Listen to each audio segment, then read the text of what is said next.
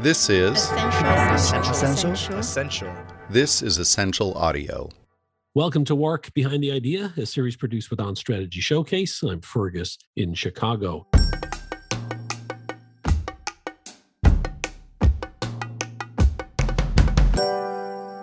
Today we hear about the unforgettable bag from the supermarket chain Tesco in Malaysia. It was awarded a Grand Prix in customer experience. Applying behavioral economics thinking, Tesco greatly reduced the use of single-use plastic bags with their design of the Unforgettable bag. It was a reusable shopping bag with the simple addition of a barcode that could be scanned for rebate. In the 12 months following the campaign, bag reuse rates jumped from 5% to an amazing 68%. The written case study is available to members on the Work website.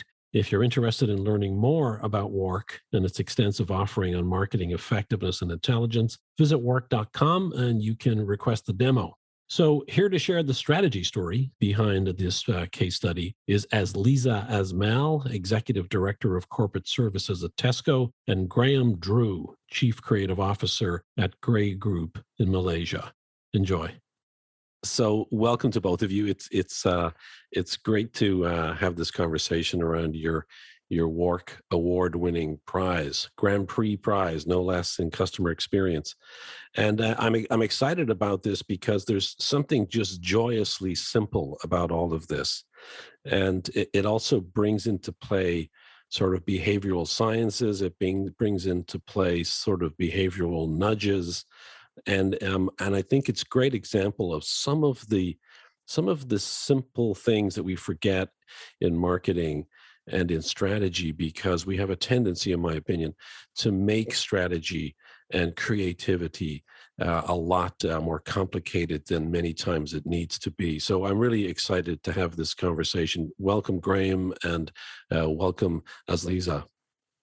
Hey, hello. Hi, Azliza. How are you? I'm good. Thank you very much. Awesome.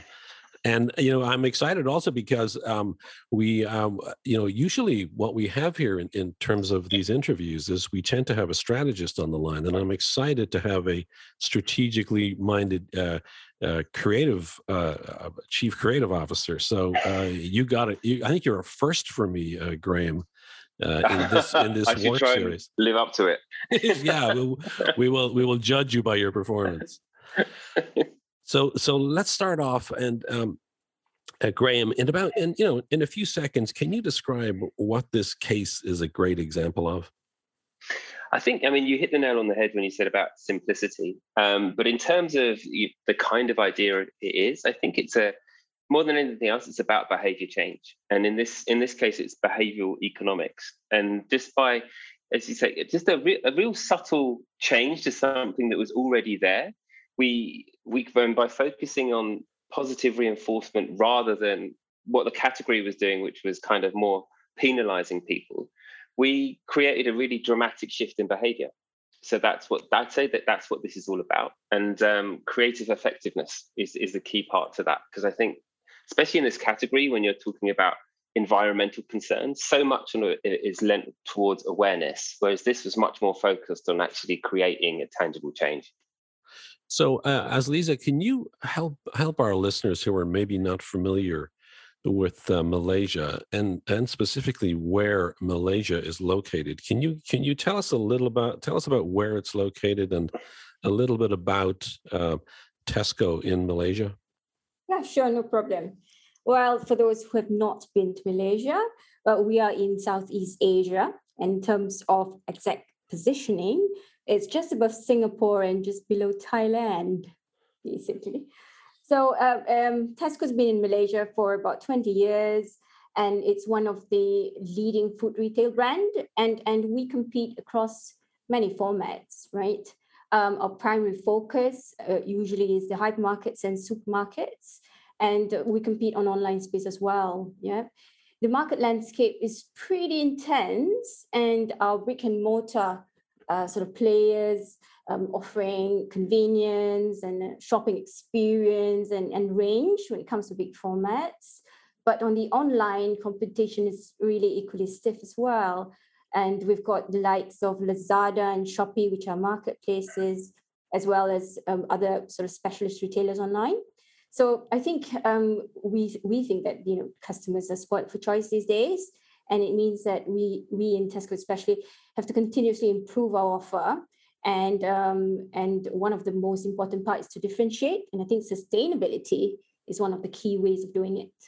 So would you describe Tesco in Malaysia as being a sort of a mass mainstream brand, or would it be premium, or would it be entry level? Because I know that I have a sense of how it is in the UK, but sometimes we see where brands that are one thing in one country are completely perceived completely different in another. So where would you place Tesco in Malaysia?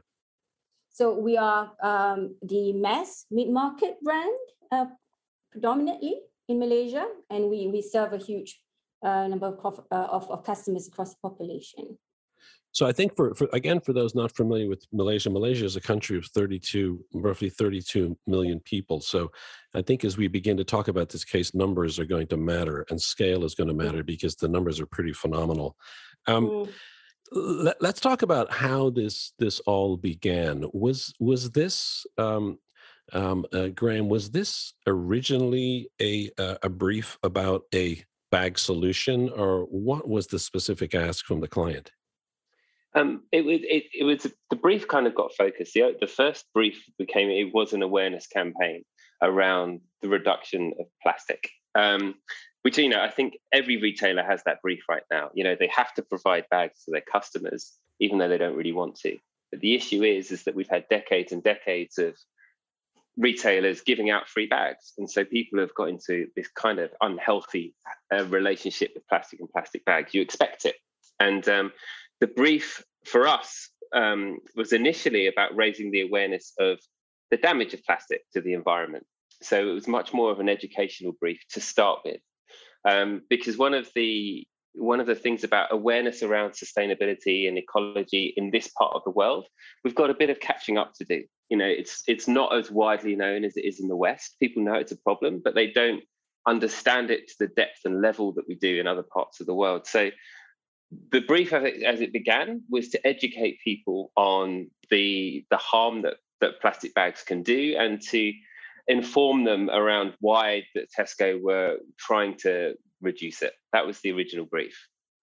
So in that case, my understanding is that this had not been, as Lisa, the first time that Tesco had made attempts to reduce the use of plastic, individual non-reusable plastic bags, single-use plastic bags. You guys had a pretty strong success starting, I think, in 2011. Well, it's a mixed bag in our case. No pun intended. That's brilliant, isn't it? Yes. And I think it also, in 2011, was a mixture of initiatives by government. They started to charge on free bags. Some of the states in Malaysia have different policies.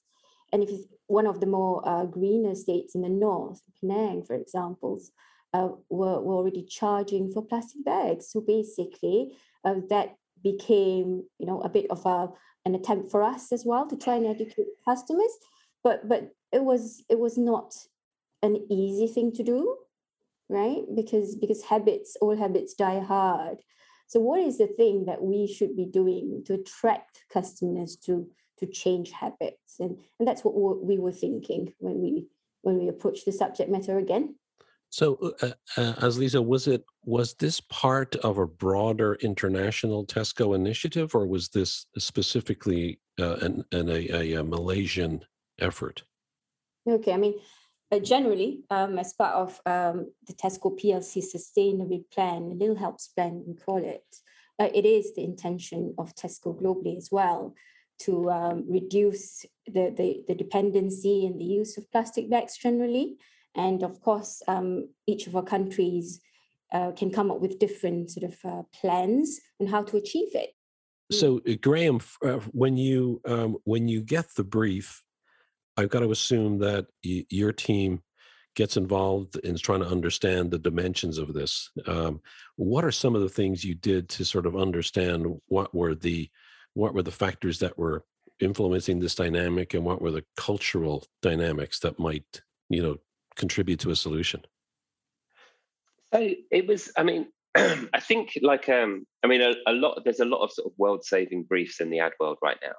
And I think there's over the last 2 or 3 years, there's been a real fundamental shift from raising awareness to actually trying to do something about it. And I think quite quickly the art team came up with some really nice visuals, which came up with the threat of plastic and trying to educate people on plastic. But then some of the planning team came up with some references of stuff that had been happening in other parts of the world. And one that really struck a chord with me, and it's quite old now, was do you remember the "I am not a plastic bag"?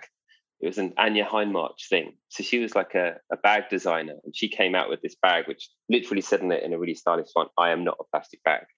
And it sold out almost instantly, but not because all of a sudden people were eco warriors, but it sold out because they made it fashionable and they made it a positive thing. They made it like a point of pride. And so the thing that we wanted to try to do was, is there a different way at this brief where we can actually make people want to do it, rather than doing it begrudgingly or doing it because they're avoiding some sort of fine.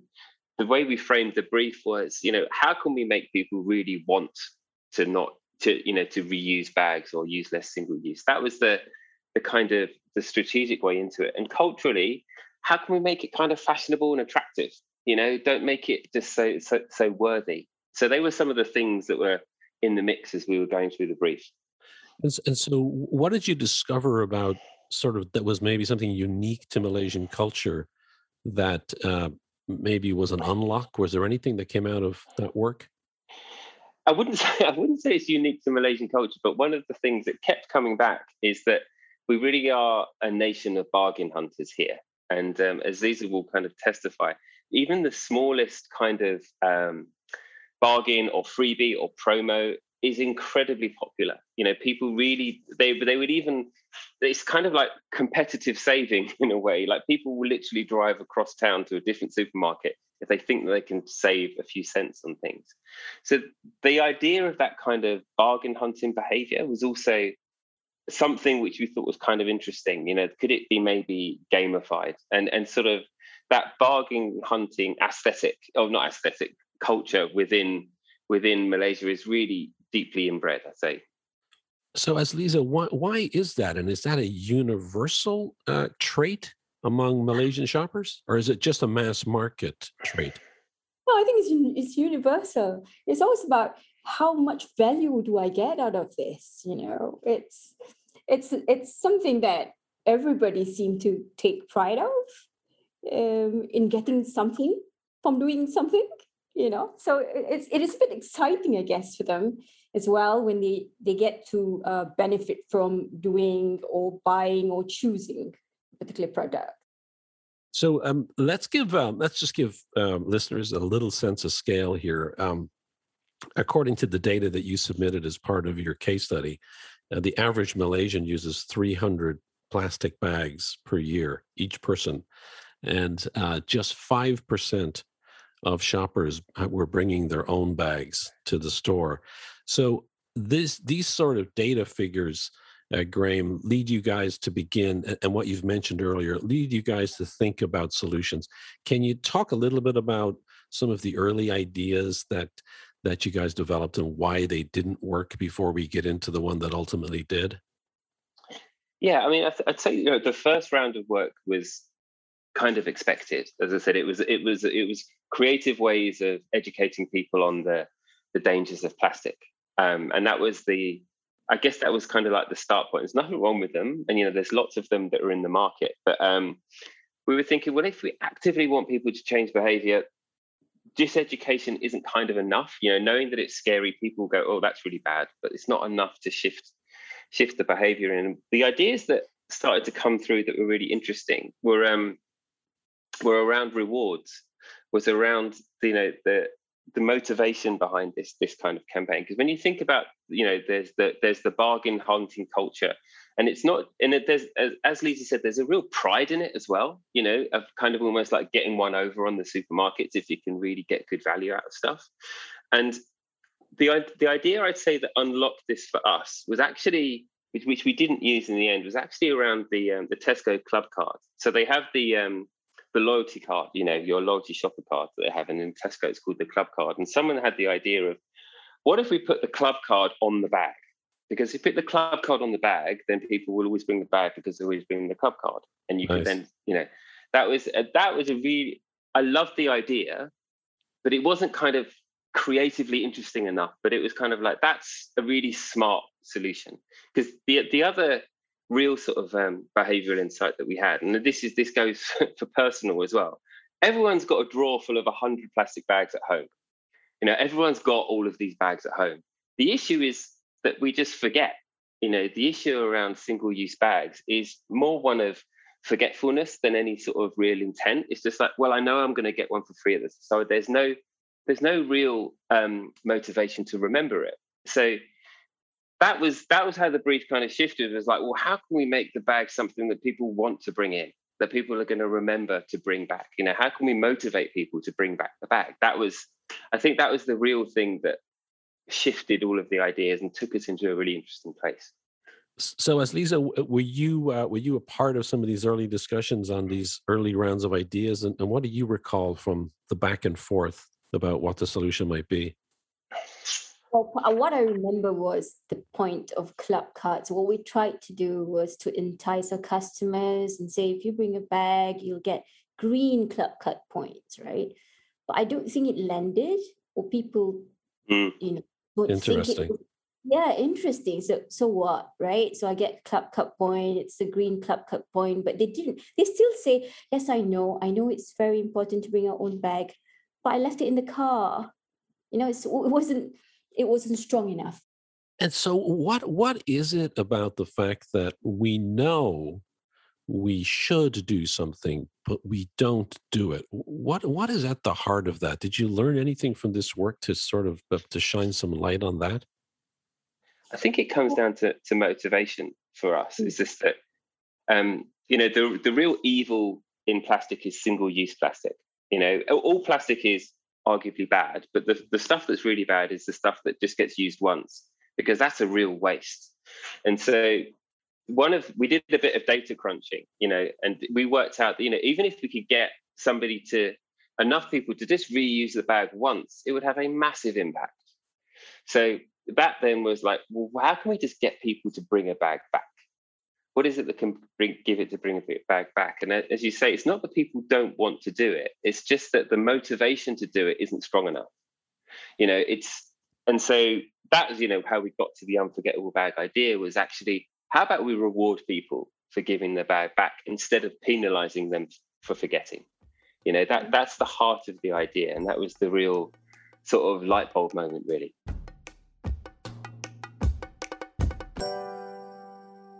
And so let's talk about what the from a behavioral economics perspective, what were some of the ways that you applied that approach, or was there anything from work in that area that inspired this? I'm thinking about something from your paper that mentioned some MIT researchers' work that you said was back in 1992. Can you talk to that at all? Yeah, it's about habit. It's really simple. I mean, as you said right at the start of this is an incredibly simple idea, but there is theory behind it. And in order for this thing to be effective, we needed people to keep doing it. It was about, how do you establish a habit? And yeah, there was some research done from MIT, which was about the simple sort of mechanics of how do you create a habit within people. And they call it the neurological loop, but it's actually a really simple thing. It's made up of 3 elements, which is a cue, a routine, and then a reward. So the existing behavior from Malaysia shoppers would be the cue would, I need to go, household essentials are running low, it's time to shop. The routine is head to the store, try and find the best deal wherever I go. And then the reward would be saving money at the till point, which makes me feel positive because I'm saving money. That's your weekly kind of shopping routine. What we did with the unforgettable bag idea, is that we hinged on that reward, and we transformed the bag itself into that reward element. So now there was just a subtle shift in that cue. So now it was, household essentials are running low. It's time to shop. The routine is head to the shop with my bag to get a better deal. And then the reward is every time I bring the bag back, the bag gets scanned and I'm guaranteed to save money. So I feel positive because I'm saving money. And then there's also that added sort of emotional reward of I'm actually doing a good thing and I'm saving the environment. But I think one of the insights that we had is that where an awful lot of ideas would just lean in on the I'm doing something good for the planet, that's not enough for a lot of people. There's a more primary sort of motivation that was built in here, which is that I'm just going to be saving money, which is leading on sort of an existing behavior. And the saving the planet bit is just a Brucey bonus on top. Was the thought here that this bag could replace the club card, or is this a separate program altogether? It's actually a complementary program because you will still be rewarded on a club card when you use when you take your own bag. So they still have those points, right? So this is an add-on, basically. Okay, so when you scan, and we'll talk about this more specifically in a second, but when you scan the bag, that is not triggering your rewards cards. It's just triggering an immediate discount or rebate. Yeah, that's correct. Yeah. Yes. Okay. And so, to sort of explain it, and when you present your club card and you tell the cashier, I've got 4 bags, and you will still get your club card green points. But when you scan the barcodes, then you will get a discount as well. I love the idea that you guys thought originally of a club card as being a on the bag. Brilliant. And then you obviously felt you couldn't do that for some reason, but tell us what you ended up doing and how you integrated it into the design of the bag. Sure. So, as you said, the club card unlocked the kind of idea of can the bag be the reward itself? So what we did very, very simply was that in order for the bag to become a voucher, because that's essentially what we did. We transformed the bag into an ongoing renewable voucher by just putting a barcode on it, which meant that if I bring this bag back, I can scan the barcode on the bag and I will get 20 cents off my shop. And I can do that as many times as I like. So that's the core functionality of the idea. And then within that became a sort of a design solution, which was about making it attractive, informative, and almost kind of collectible in a way. So what we did, which was the kind of the cool sort of design part of it, was that rather than just putting our messaging on the bag and then putting a barcode on it, we incorporated the barcode into sea animals and marine life, and specifically the marine life that were most at risk from plastic pollution. So we had it was inspired by a wrasse, which is a big fish. We had a fish, we had a leatherback turtle, and we had a sperm whale. And what we did is we designed it in such a way that the barcode was integrated into this sort of illustrated pattern of each of these animals. So what that did, and that's sort of a little bit of a callback to the Anja Hindmarch thing, is that we made the bags attractive. We had this real sort of, it looked like a pattern. And each of these patterns were filled with these either fish or turtles or whales. And what that did is that it made the bag sort of attractive to look at, a nice thing to carry, but it was also a reminder of the reason why you're doing this. Every time I scan that fish, it's one less bag that's in the ocean, which may well harm that fish or whale or turtle. So it did the full set of things. It made it fashionable, it made it informative, and it made you feel good about carrying it too. So as Lisa, I would encourage listeners to Google this bag, or for those who choose to, they can, and for members of WARC, they can actually download the case study, because the actual design solution is Graham is really terrifically done. I mean, it's genius in and of itself.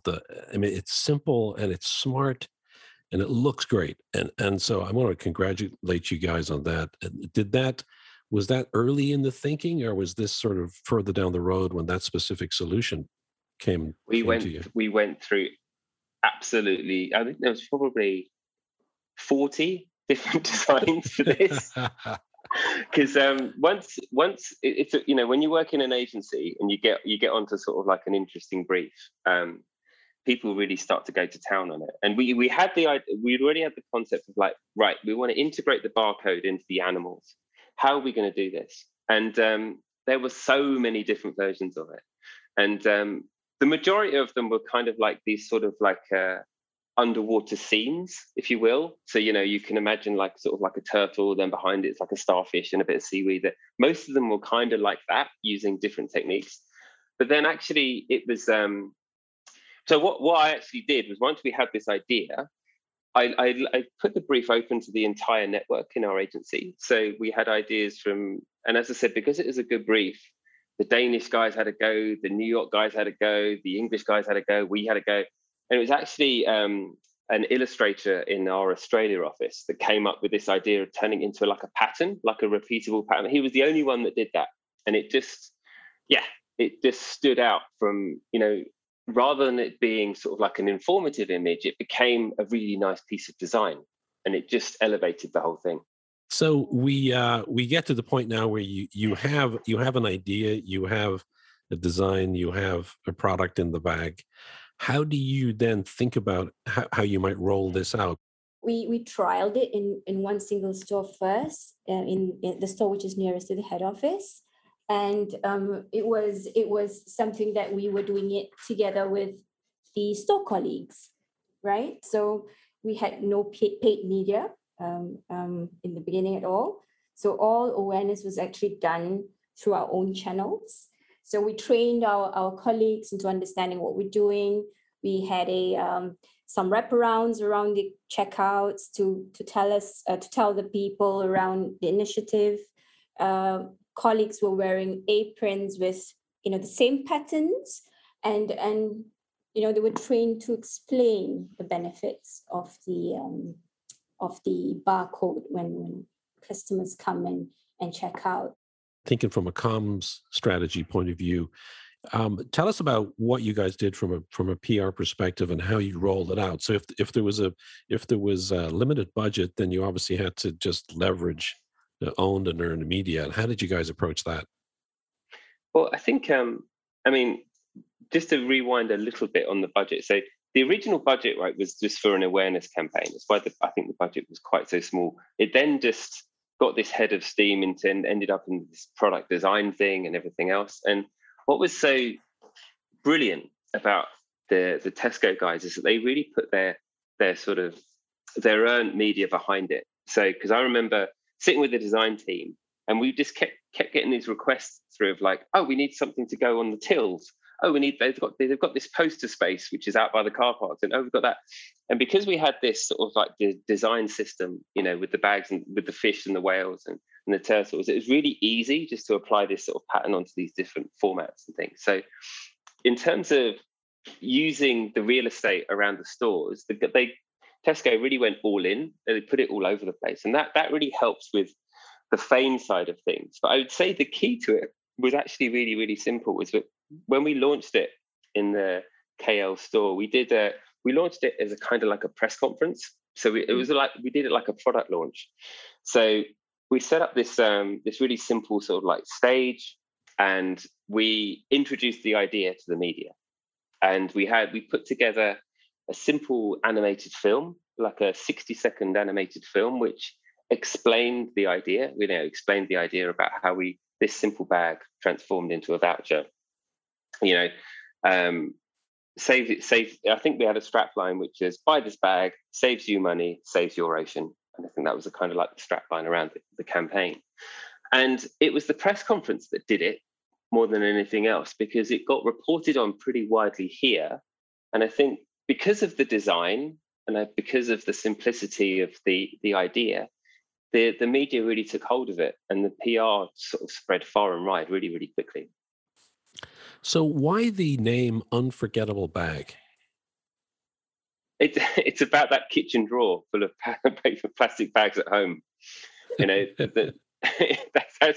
where the name came from, which was that, the real enemy in here is that human instinct, which nobody wants to use loads of plastic bags. Nobody wants to get to the till point and go, oh, shit, it's in the car, or crap, I've left it at home. And so you forget. It's not that you don't want to do it. And so that was the kind of heart of this thought, was that, by turning the bag into a tangible reward, we make it unforgettable. It's a bag which you don't want to forget because there's a reward implicit in remembering it. So that's where the name came from. So, one of the things that struck me, and you touched on it a little bit earlier, and I think it's a mistake that many sort of eco-oriented campaigns can make, is they stumble on tone. And I'm curious, can you talk to us a little more about how you sort of define the tone that you wanted to take? Yeah, I think, we've just done a different campaign, which also had the same insight, which is that I guess it's kind of it's human psychology, really, which is that there's a lot of bad stuff happening in the world. And, it's very easy to find some very horrific and arresting statistics around, plastic and pollution, and the fact that there's soon going to be more plastic in the ocean than fish. And, it can get pretty scary really quickly. And the thing is that when people hear those facts, they tend to put their head in the sand. It almost becomes a barrier to action, because it's so big, it's so scary, that it's very hard to think about anything that you can do about it. So you just kind of shut down. Whereas if you can tackle the problem from a different angle, and crucially give something for people to do that's really simple and easy, people actually are much more willing to get involved in it. So the tone of the idea, from the illustration and the design system, it's really friendly. It's almost a bit like a kind of, it's almost like a childlike illustration. So we always wanted it to feel positive, never scary. And it also made that, and give something positive that people can very, very easily do and feel good about taking part in, rather than trying to reduce guilt, which is what a lot of the other more traditional campaigns do. One of the other benefits of the way you've structured the whole program is you can most likely tell, unlike other, or you can do it at least more easily than other programs. You can tell if it's working by the fact that how many bags are being scanned when they're being returned, right? Mm-hmm. So you can know that, yes, you sold them. My understanding is that you sold each bag. You had to buy the initial bag for 50 cents, and then you got this rebate of 20 cents every time that you used it. So you got your money back pretty quickly after 3 store visits. But in that, from a data perspective, from a tech perspective, you were able to track almost whether, or the degree to which bags were coming back. So I'm curious if there was any insight that came out of that sort of redeeming the coupon with the scan versus the sales of the bags. Was there any connection that you noticed in your data? Yeah, obviously there was the measure of the reduction of single-use plastic bag for that year. So we saw a 20 million reduction of pieces of bag, which is a 26% reduction for the year. And it's quite amazing when you see, we do equate number of plastic bags per transaction, and you can see an improvement in terms of bag per person. So we started before the campaign at an average of 1.38 bags per customer. And at the end of the campaign, a year later, we saw the average come down to 0.96 per person. So it's quite a big success there. Our aim was to probably just get people to come back and reuse the bags at a rate of, say, about 15%. But what we saw was really impressive, because it's about 68% of customers were bringing it back, Wow. to be scanned and used. So it was a behavioral change, I would say. How many bags were actually sold of the Unforgettable bags? Well, it was 1 million, wasn't it? Just under 1 million of them, I think. So there was 1 million bags, Unforgettable bags sold, that converted to the saving of 20 million single-use plastic bags. Is that fair to say? Yes, and I think the insight into that is that it had a definite halo effect, because I think what we saw was happening is that people were bringing back Unforgettable bags, but also other bags as well. So because clearly people weren't, I think through the till scans, they weren't averaging 20 reuses of the same bag, and yet the figures were dropping by 20 million bags. So what that means is that people are bringing back the unforgettable bags, but then also bringing back other bags as well, which is actually an even greater sign for success, because it's showing that kind of tangible behavior change that people are now getting into the habit of just bringing back bags, which was the overall objective of the whole thing. Tell us where you see this going in the future, as Lisa. Is this something that has continued to roll out in subsequent years? Right. So after the campaign has, showed its positive results, so the management was more confident that we could go a step further, because, as you know, the ultimate goal is actually for us to stop providing single-use plastic bag at the checkouts, right? But it was the fear of people not, accepting that and, forgetting to bring their own bags, which might cause some discomfort or inconvenience to them.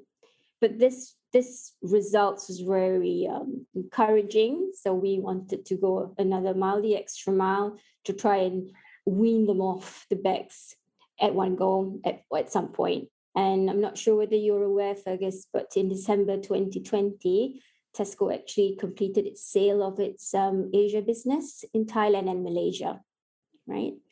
But I'm really quite pleased to say that the new company, Lotus, has taken that learnings, and we have successfully stopped providing single-use plastic bag under Lotus from 1st July 2021. So based on the campaign of single-use, the unforgettable bag gave us that right behavior from customers to give us the final sort of push to roll out the ambition that we had to not provide any more single-use plastic bag to customers. Thank you to Graham Drew, who's Chief Creative Officer for Grey Group in Malaysia, and as Lisa Asmal, Executive Director of Corporate Services for Tesco in Malaysia. Congratulations on your WARC Grand Prix Award for Tesco. Great work, and we appreciate you being part of the show. Thanks for asking us. It was good to talk about it again. And we'll see everybody on the next episode of Behind the Winning Idea.